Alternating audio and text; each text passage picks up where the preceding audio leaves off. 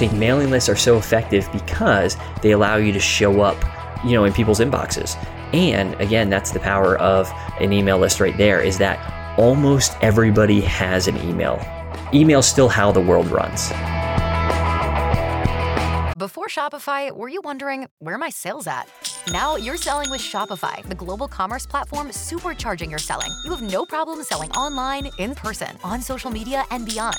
Gary, easy on the cha-ching. Oh, sorry, but my Shopify sales are through the roof. Start selling with Shopify today and discover how millions of businesses around the world use Shopify to ignite their selling. Sign up for a $1 per month trial period at shopify.com/listen. Shopify.com/listen. Welcome to the Brands That Book Show, where we help creative service-based businesses build their brands and find more clients. I'm your host, Davey Jones.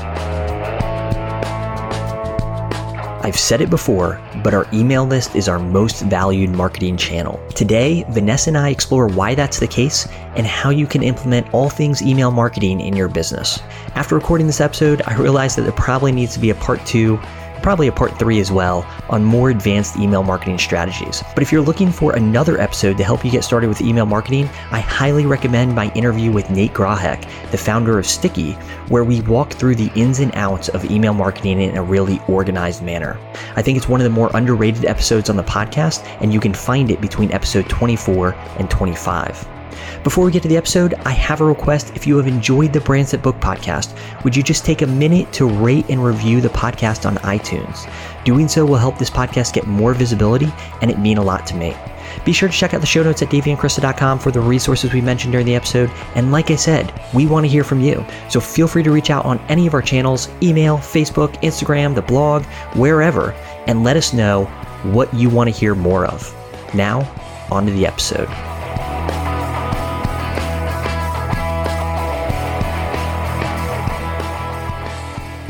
We're back for another episode of the Brands That Book podcast. And again, I have with me Vanessa Kynes, regular co-host now. I love it. I love being on the show. I don't have to worry about marketing it. I just show up for the Skype call. It's great. Well, you make the conversation that much better all the time. So I appreciate it as well. Today, we are chatting about building an email list, why you should have an email list. And this is something that I've written about before, but this blog post, and I share about it a lot, is a couple years old now. So I thought it'd be good to revisit email lists. I think there's some more noise out there about email lists not being effective anymore and things like that. And I think most of that is just not true. People say that about blogging still, that blogging is dying and so on and so forth. And I think a lot of that noise is just not true. So we're going to talk about why it's important to have a mailing list today and how to get started with one as well. Do you have an email list? I have an email list. I love having an email list, and I would highly recommend it because I think it's the main way, at least as a service provider who also has a digital product, of telling people about your digital product. Absolutely. So, I would also say that for most people who have an email list and sell something, whether it's a service or a product, certainly I think if it's a product, would say that it's one of their highest performing channel in terms of getting the sale. Would you agree? Yes. And actually, this is really interesting. Like sometimes people just don't email lists are really valuable at telling people, let's say you're having your sale or you have a new product. A lot of people just don't know. They're not following you on every single social channel. Maybe they don't see it. And this week, this happened to me and it made me think of my email list.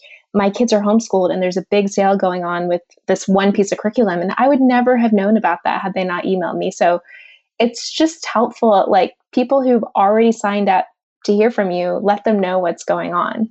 Absolutely. And I think that that's really key, especially when you hear about things like blogging is dying and stuff like that. It's simply that it's changed, for instance, and we've talked about this as well on the podcast, but people generally don't follow a blog like they used to in the new days of blogging. And so what I mean is it used to be that you'd use some sort of RSS feed and you would get kind of blog updates every day. And you'd check a blog every day to see if the people that you were interested in following would post. And we don't do that anymore. We do that on things like Instagram and Facebook. We follow people and we, see their posts as they post, but not so much with things like blogging. So like you said, I think mailing lists are so effective because they allow you to show up, in people's inboxes. And again, that's the power of an email list right there, is that almost everybody has an email. Email's still how the world runs. Yeah, no, I mean, I totally agree. Like, it is the one thing that everyone is checking a million times a day and likely clicking, even when I think we're just trained to click through on emails. And so someone might like land on your website just out of like habit, just to see and be curious on what's going on your website. So I love email lists. I think they're the best. I think the reason why people don't like them is they're not super sexy. They're just kind of like, they're kind of boring. And like you said, they seem like they're dead, but I couldn't disagree more. I think they're so valuable. I think what we do is we project some of the frustrations that we have, maybe when visiting a website or in receiving spam email, and then decide, I'll never do that because I think it's annoying. So pop-ups, I think, is a perfect example. Mm-hmm. Oh, pop-ups are so annoying, I'll never have one. But the reason that people still have pop-ups is because while they might be a little bit annoying, they're also super effective. Mm-hmm. There's also ways to make them less annoying. I think they're annoying when you can't click out of them easily, or when they show up at odd times, or if they show up repeatedly over and over again, even after you've X'd out of them. But the reason that people use them is because they are super effective, especially when they're well done. And I think the same is true for email.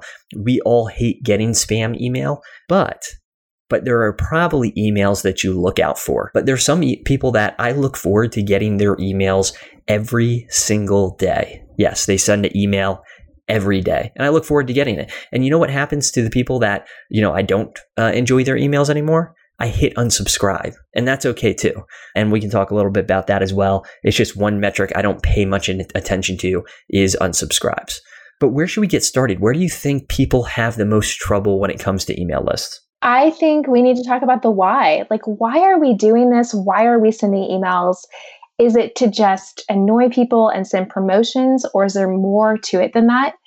And one of the quotes that I come back to is from Simon Sinek, this book called Start With Why, which I got my husband and my father-in-law reading. And they do not do marketing. They loved it. And it's, people don't buy what you do, they buy why you do it. And you get an opportunity to tell people about who you are and kind of really why you're in business or why you do what you do. It's so much more personal. It's a big part of the branding process. So emails just warm people up really quickly. Yeah, I would agree that email, or having an email list, nurturing people through emails, is one of the best ways to nurture people. And so what I mean is to get them warmed up so that they know you better. It's a great way to continue the conversation. So with an email list, one, that you're cutting through the noise, so to speak. Granted, you still have to cut through the noise of somebody's inbox, so you definitely want to do things the right way. But unlike a social media scroll where you're hoping that somebody, the algorithm is treating you well, you're hoping that whatever you're posting is interesting enough that somebody stops and actually opens up the caption and reads it. With email, you're landing in somebody's inbox, and you're landing in their inbox because they raised their hand and said, hey, it's okay for you to send me emails. So it's a great way to introduce people to kind of the best of you. To continue that conversation, you can point people to content that you've already created that they're probably interested in from your blog, or, in this case, I send emails about podcast episodes and, tips for website design and pairing fonts and SEO and Facebook ads and so on and so forth. So it's a great way to get to know people a little bit more, for them to get to know you, and then hopefully get them in a position where one day they'll trust you enough to purchase from you. Yeah. So you bring up that big thing about know, like, and trust. There are, as you know, many web designers out there. There are other Pinterest strategists, but there might be one reason why someone really likes you. Maybe they love boat shoes and lacrosse. Let's say that's something you talk about online. They might really connect with you over that. Maybe they like that I'm a mom, and you really get the opportunity to go beyond what you do and get to share. I like to share a lot of little stories, even in my newsletter, before I get to my content. And I've had so many people out of nowhere just come to me and reply and say, hey, I love getting your emails. I look forward to reading them. And in the beginning, it was awkward. And I think a lot of people feel like it's so uncomfortable. And you just have to move past being uncomfortable and kind of put yourself being okay with being uncomfortable with the idea of writing a bunch of strangers on the internet. You get an opportunity to, in a methodical way, nurture a relationship, right? I mean, with social media, you're just kind of hoping what you're posting at that time connects with, where somebody is in their relationship with you.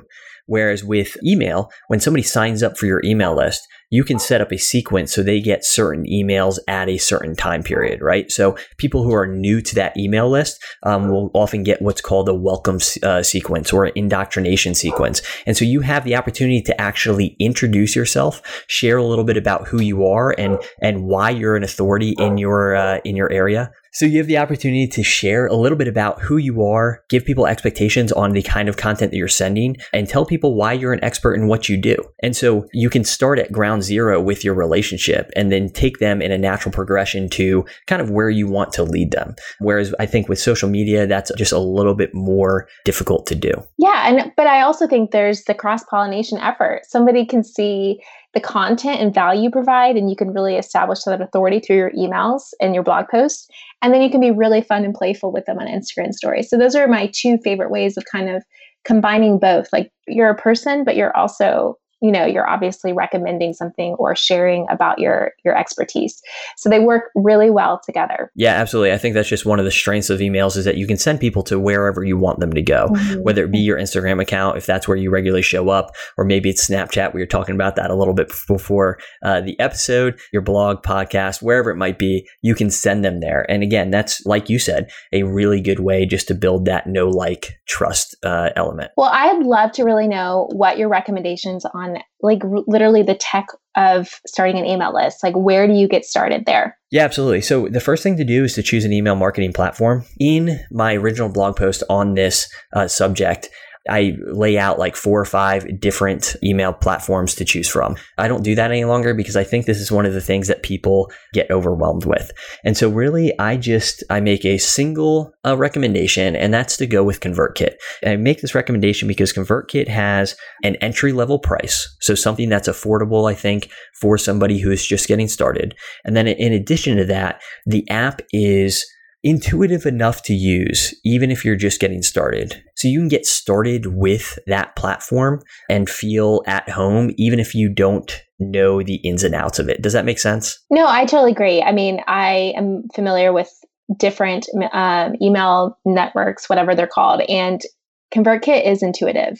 It's very like imagery based. You don't have to be an expert in funnels. It can help you kind of figure out the way to go. And so I think it is a good entry level email provider. And, occasionally people ask me what I think about MailChimp, and MailChimp is interesting because I believe they still have a free they do. Yeah, so they still have a free plan, and you can absolutely, like, if it's between getting started and not getting started, and it comes down to cost, then sure, go with MailChimp. I think that's a great free opportunity. It's only free for a certain amount of emails or subscribers. There's limits to it being free, but it will at least get you started. There are other platforms out there. I am happy to answer questions about those platforms. So if somebody has a question, either comment on the blog post or comment in the show notes.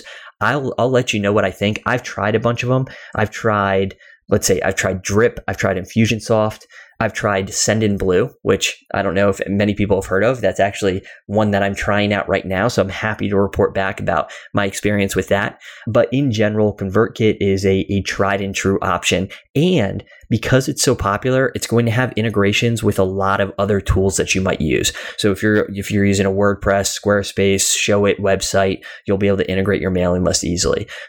And then it integrates with Zapier as well, which allows for thousands of other integrations. So I think it's a good place to start. Yeah, I think if you're selling a product, I would probably just go ahead and skip over MailChimp, which I've used, because it's really difficult to, like, for example, if you were to purchase something I sell, like a course or something like that, I can tag you on ConvertKit as a purchaser. So you're no longer going to be getting all the promotional emails for that course because I've already sold it to you. And that could be really irritating.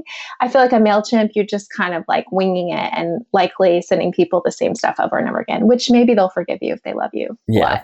And you can segment people on MailChimp, but it's not as intuitive as it is in ConvertKit, where you can just tag people and easily create different segments and so on and so forth. So if you're getting started, highly recommend checking out ConvertKit. I'll include a link for that in the show notes.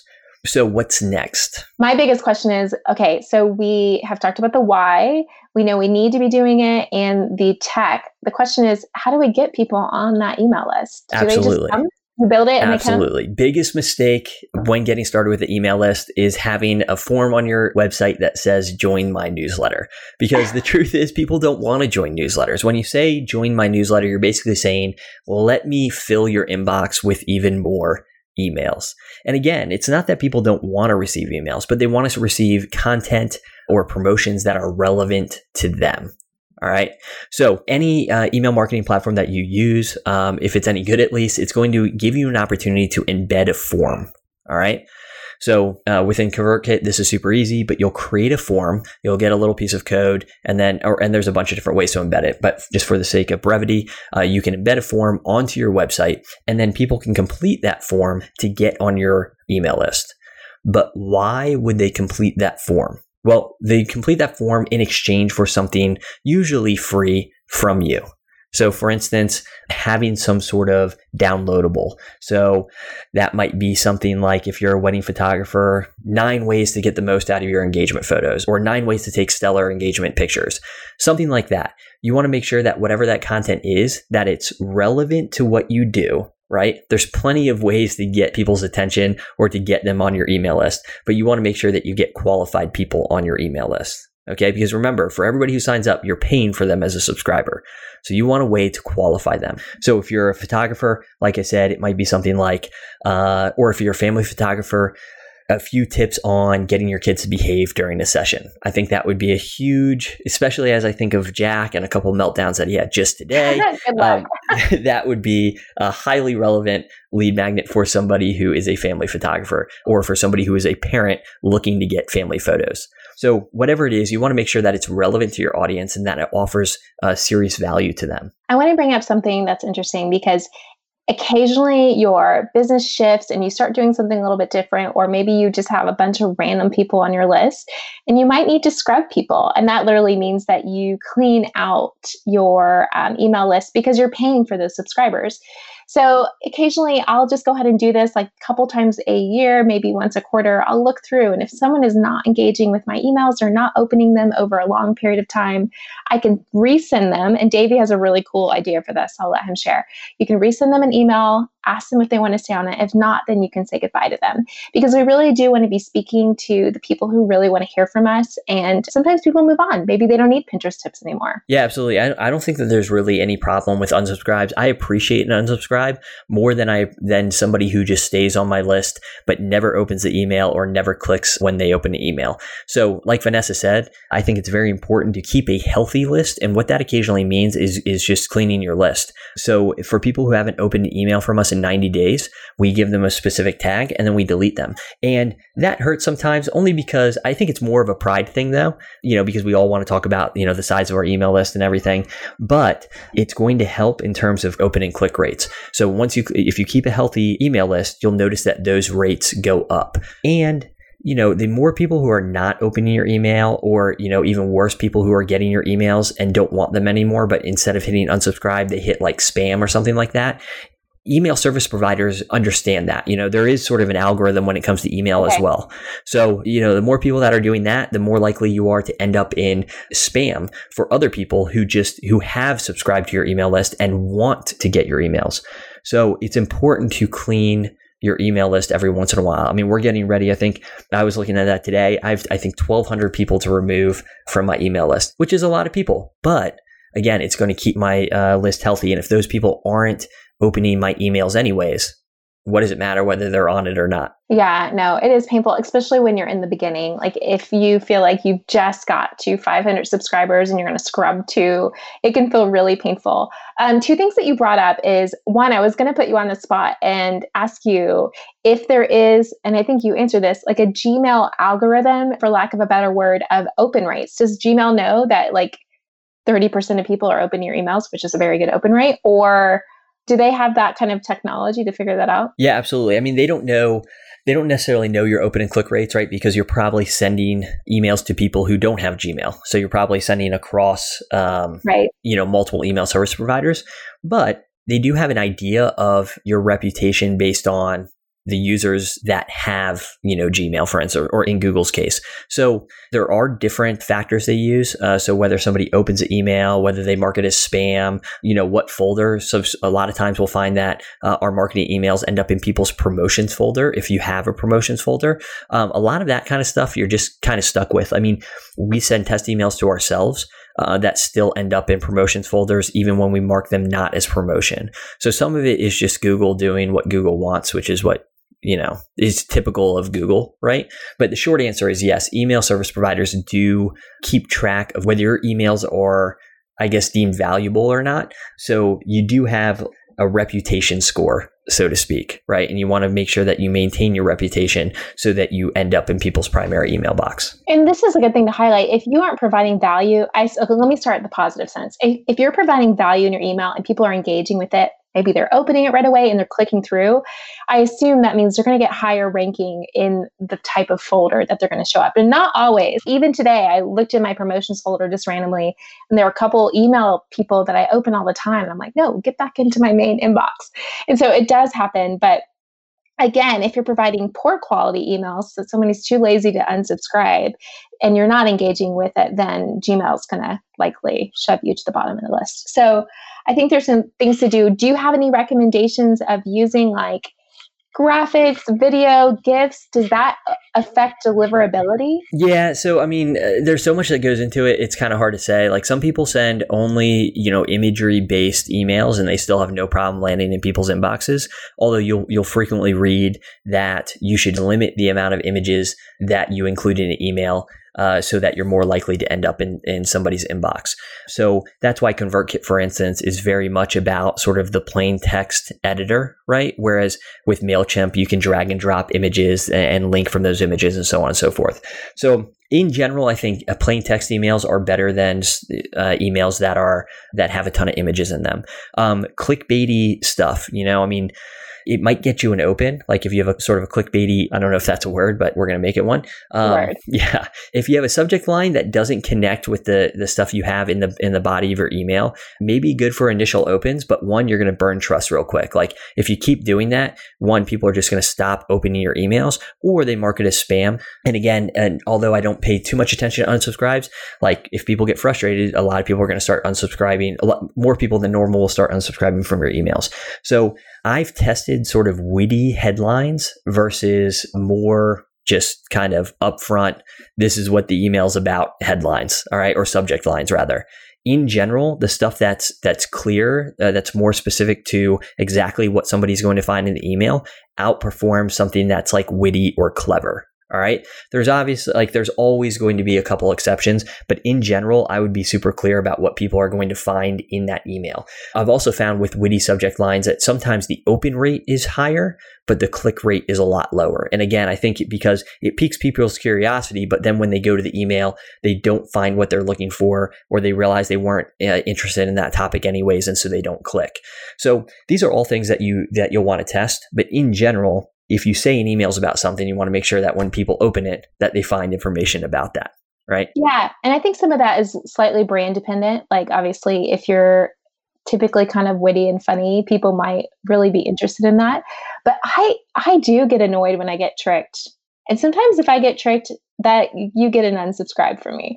And that's partly because I really value like loyalty and honesty and like realness. It's just kind of me. And so it kind of like, I'm very sensitive to that. But and just time in general, if we take the time to open the email and get distracted by that and it's not what we expected, I think that there's that element, like I do the same thing, that element of letdown where I might just unsubscribe from that email because I don't have time for those games. Yeah. Yeah.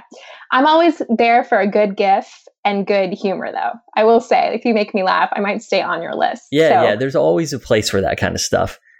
For sure. Yeah. Even though in general, best practice is to limit the images. Yeah. So we kind of alluded earlier in the email or in this podcast about the welcome sequence. And so when someone subscribes to your email, you obviously want to make sure that that lead generation piece that you have is, so for example, for me, it's like a Pinterest startup guide, that it's easily deliverable. And I think ConvertKit makes this a lot easier than something like MailChimp. Sure. MailChimp, you have to like lead to a Google Drive box or something like that. But then you have this nurturing sequence. And then you can do a lot with that. Like, do you put people in a nurturing sequence and then they start receiving your regular emails, or do you just toss them all in together? How do you like to handle that? Yeah, that's a good question. So in general, I think best practice is to put somebody through a sort of indoctrination or welcome sequence. So a series of emails that they get that, again, establishes you as an authority, introduces people to you, tells people what they should expect, so what's kind of the benefit of sticking around. And then, it's always good to give people some sort of bonus content. So especially in that first email,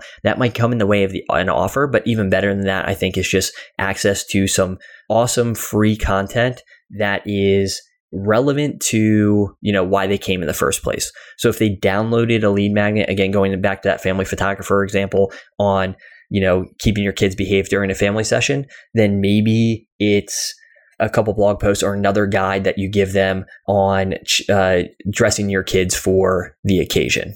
So I don't know, some sort of style guide for the family session, but it's still relevant to why people showed up in the first place and gives them that much more value and maybe encourages them to stick around and not unsubscribe just because they've gotten the initial guide from you. Does that make sense? Yeah. And actually I just thought of that point about, doesn't it require on average 7 marketing touches before someone buys from you?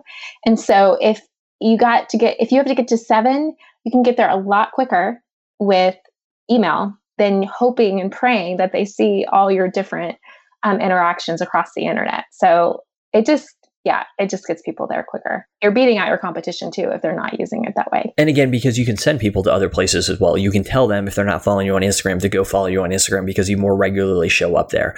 And that's a way to build trust. I think I read somewhere, and I don't know, I can't remember where I read it. So I hesitate saying it because I can't cite the evidence. But apparently people who teach others how to date, basically how to pick up people, teach them a technique of bringing them to another location. So if you're standing somewhere in a bar, right, and you're talking to somebody, just the act of saying, "Hey, do you want to come over here to another place in the restaurant or in the bar or whatever?" It builds trust with that person if they actually take that step of following you to another place. Does that make sense? Yeah, that makes sense. It's almost like you getting them to say yes, like mini yeses along the way. Exactly. And that's exactly, thank God you're here. So I didn't go down this weird, creepy rabbit hole of like, get people to follow you elsewhere. Jeez. No, but exactly. What you're doing is you're getting people to make a commitment, right? But it's a small commitment. It's that mini yes. So again, telling people to follow you in another place is a great idea. Something else I want to distinguish before we move forward, because I don't think we've talked about this yet, is the difference between an email sequence and a broadcast. All right. So what we've been talking about is an email sequence. So it's a series of emails that are scheduled, that are created and pre-scheduled that will go automated out. Yeah, exactly. It's all automated.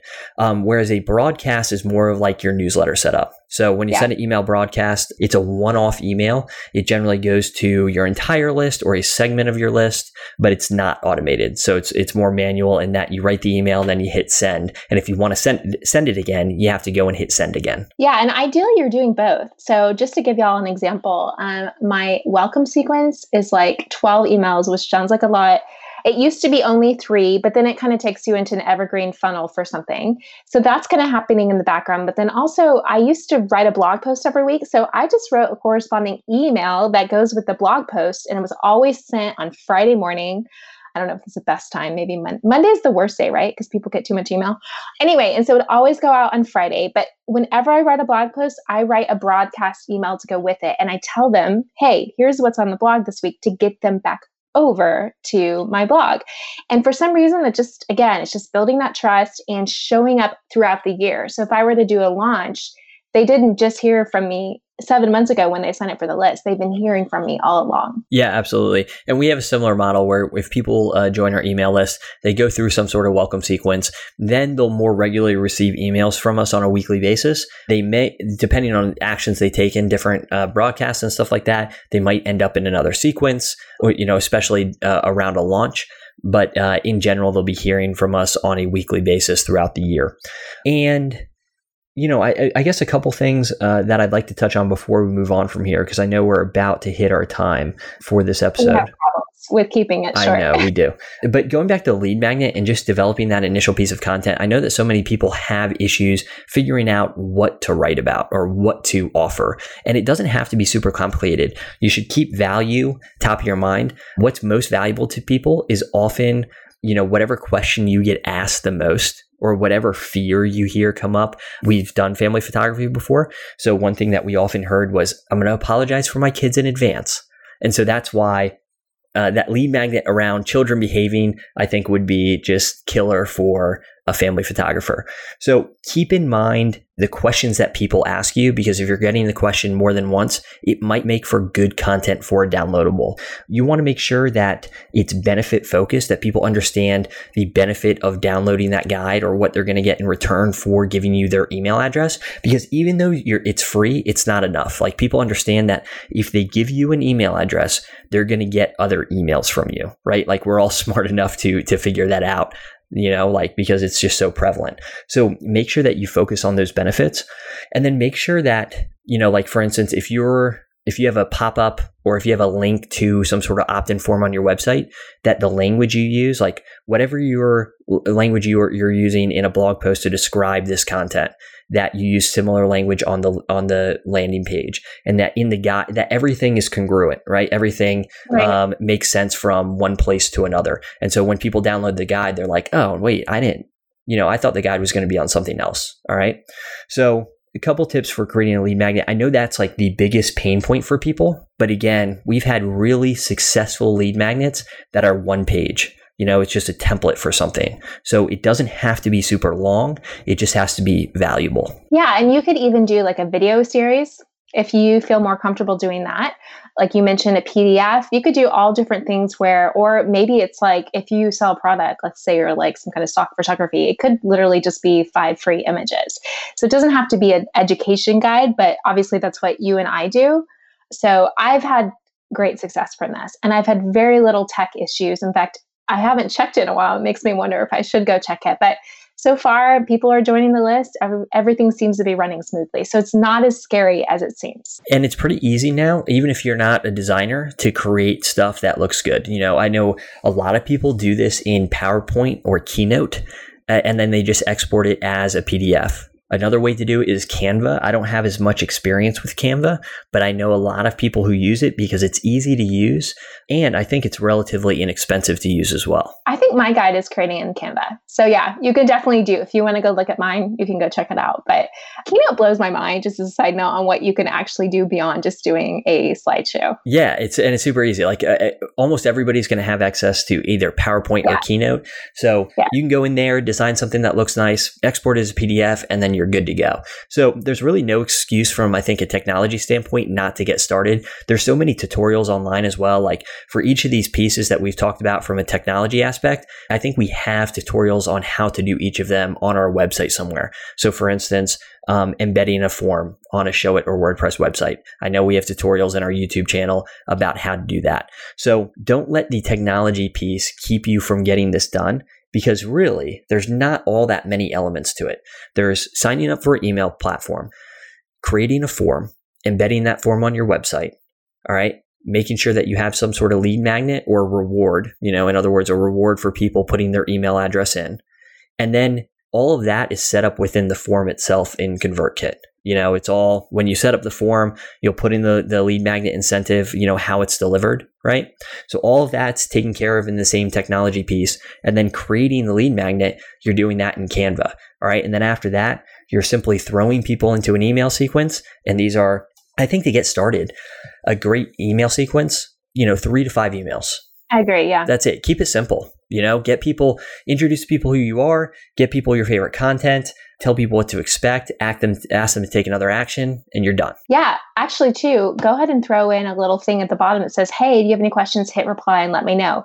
I'm always surprised how many emails I get from people who are joining the list who reply, just tell me who they are and why they decided to join my list. And I love that feedback. It just feels really personal. It makes that real person connection happen quickly. Yeah. And going back to email deliverability, when people respond to you, that's great for email deliverability, because it indicates to Google and other email service providers that you are indeed a real person that can be talked with. Google Gold, which we really need. We can't control Google, but we know that we need it. Yeah, that's right. So, that's right. Yeah. Well, anything else that we didn't cover? I mean, I think we need to do a separate episode on getting people to see and actually like getting masses of people to the landing page to sign up for your email list. But I feel like Pinterest can play a role in that. So can SEO. Yeah, absolutely. So we'll definitely have to do a couple more episodes on building your email list and making the most out of your email list. Actually getting sales from your email list. I think that would be a great episode as well. There is another episode about email lists. It's one of the founder series with Nate Grahek. He is the CEO of Sticky, which provides email marketing tools for photographers in particular. So if you're a photographer and you're interested in getting into email marketing, you'll want to go and check out that episode as well. Vanessa, thanks again for joining me for this discussion on email marketing. Love it. Don't be afraid to get started, guys. You can do it. That's right. You can do it. Thanks for tuning in to the Brands That Book Show. If you enjoyed this episode, please consider subscribing and leaving a review in iTunes.